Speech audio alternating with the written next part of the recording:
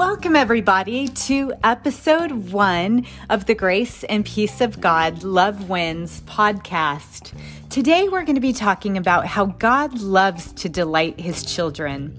Did you know that God loves to delight his children with kindness and gifts?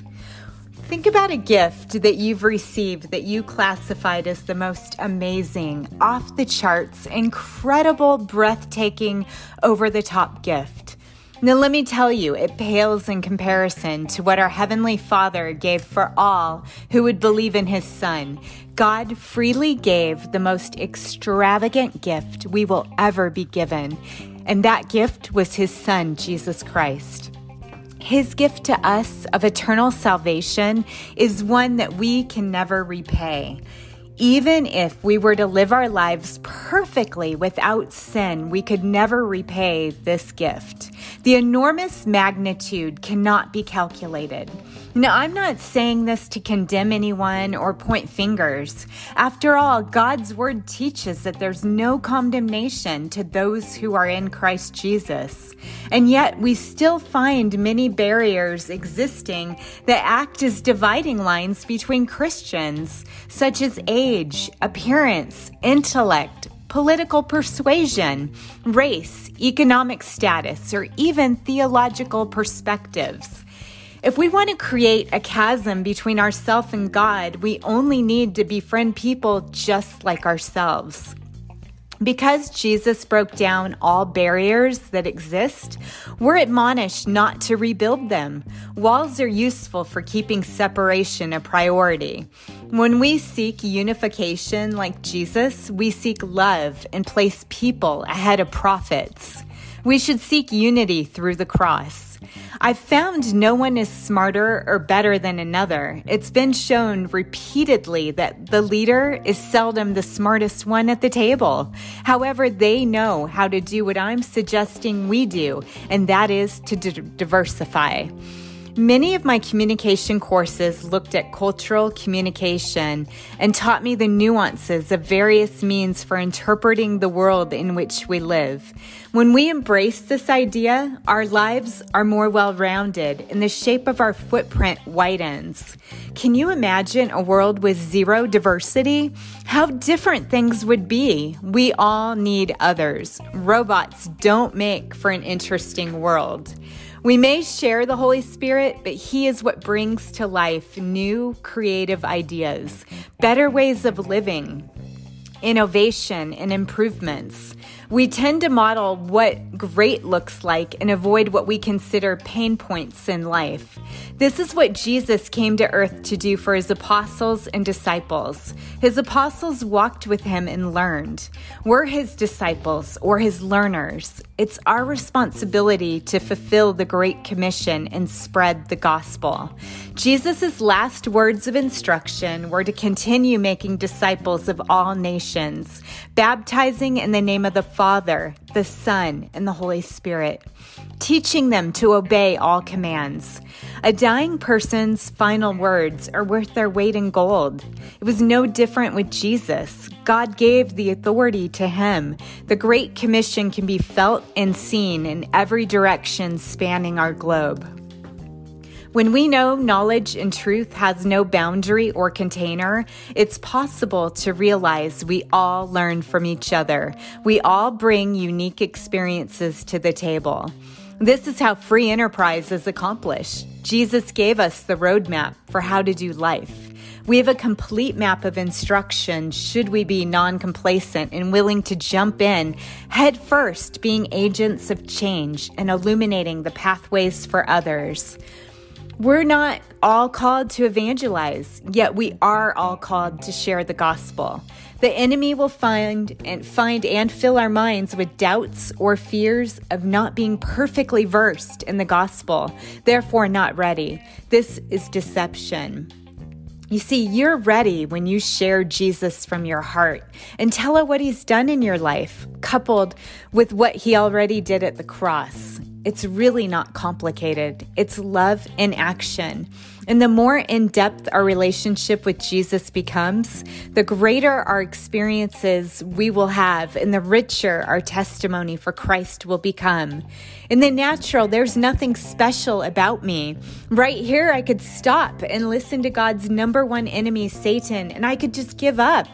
But I choose to listen to God instead. In the supernatural or the spirit realm, I'm God's masterpiece. And you know what? So are you. We're his Pablo Picasso or Leonardo da Vinci, or better yet, it's you and me. You see, the word of God is powerful. The word of God says in Ephesians, we've been created anew in Christ Jesus. This means when God looks at his children, he sees us as he sees his son, Jesus. We are whole, complete, righteous, forgiven, and the list could go on and on. You may be wondering why. It's nothing to do with what we've done. This gift is 100% grace gift, derived from unmerited favor. Again, it's not about our effort, ability, intellect, or service. As a matter of fact, no effort on our part would ever be enough. Getting back to the natural, I once heard it said that the supermodel Cindy Crawford said she doesn't even look like Cindy Crawford in the morning. Yet the world would classify her as special, judging on her height and looks.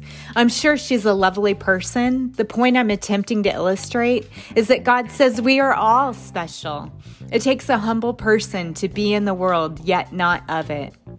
We all bring gifts to this world. And because we live in a fallen world, sometimes our gifts may actually be a hindrance toward drawing near to God. You see, when we don't stay connected to Jesus, who is our advocate to the Father, we tend to allow some form of pride into our life. Pride manifests itself in many different ways. Pride is always messy, never clean. The world tells us to stand up for yourself, toughen up, put on your big girl or big boy pants, and yet this advice goes against all Jesus came to earth to teach. In Ephesians chapter 2, verse 11, we're reminded that the Gentiles used to be outsiders by birth. We were called the uncircumcised ones by the Jews who were proud of their circumcision, even though it affected only their bodies and not their hearts. Our hearts are the engine of our soul.